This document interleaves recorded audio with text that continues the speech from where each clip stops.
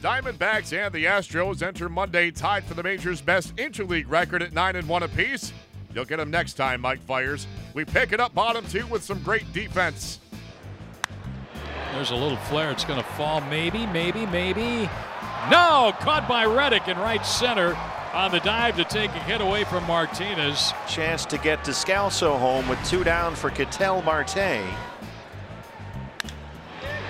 Get through. There it is. Here comes Descalso, and Marte digging for second, and he's in there. 10-1 with a 252 here at Chase.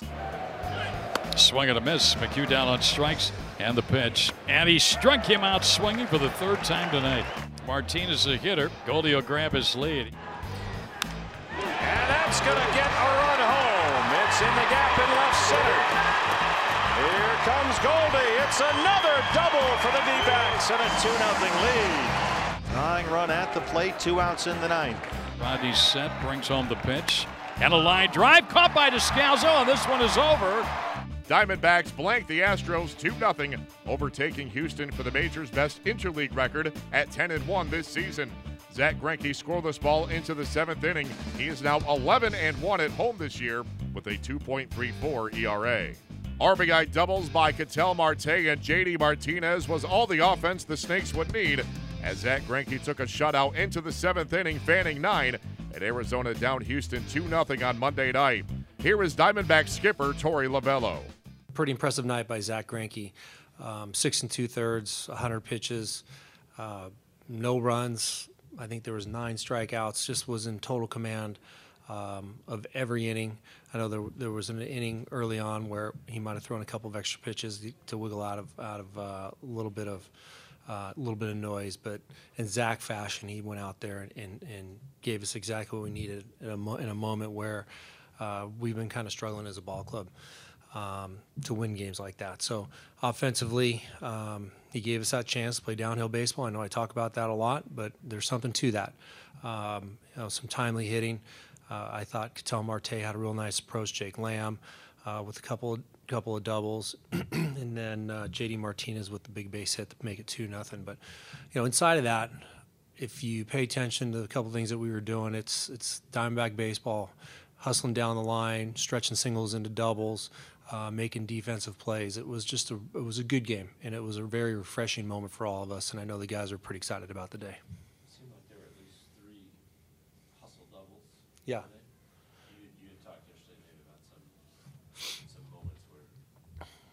Yeah. What exactly how you phrased it, but it seemed like tonight they were pretty. We were wandering. Yeah.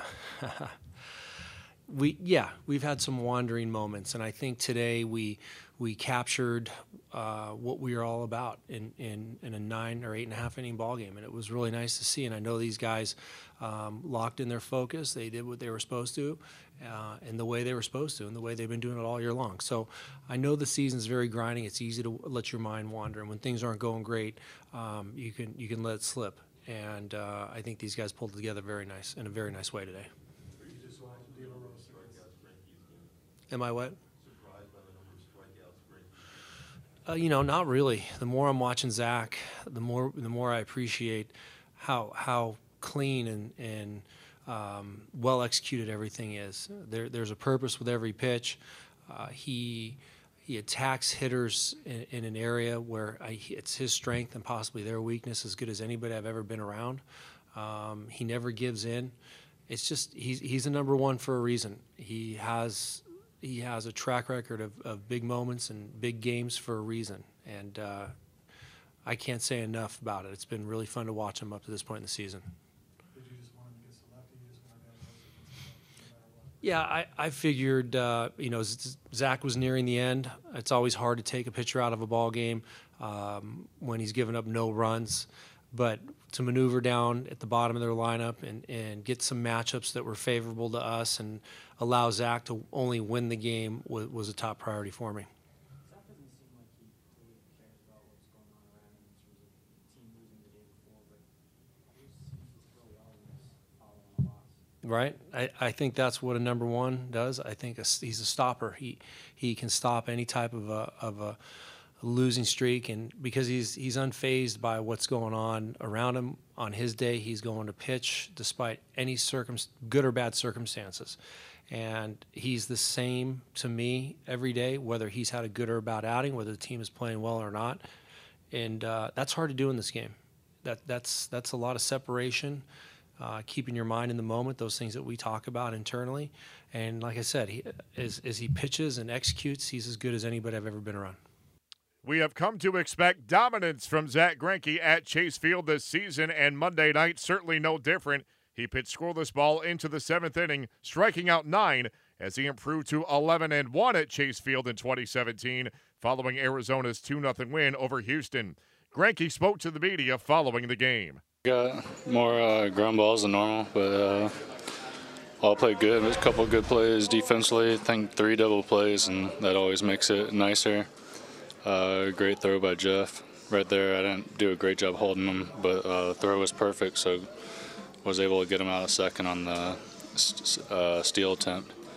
Why do you think you got more ground balls? I don't really know.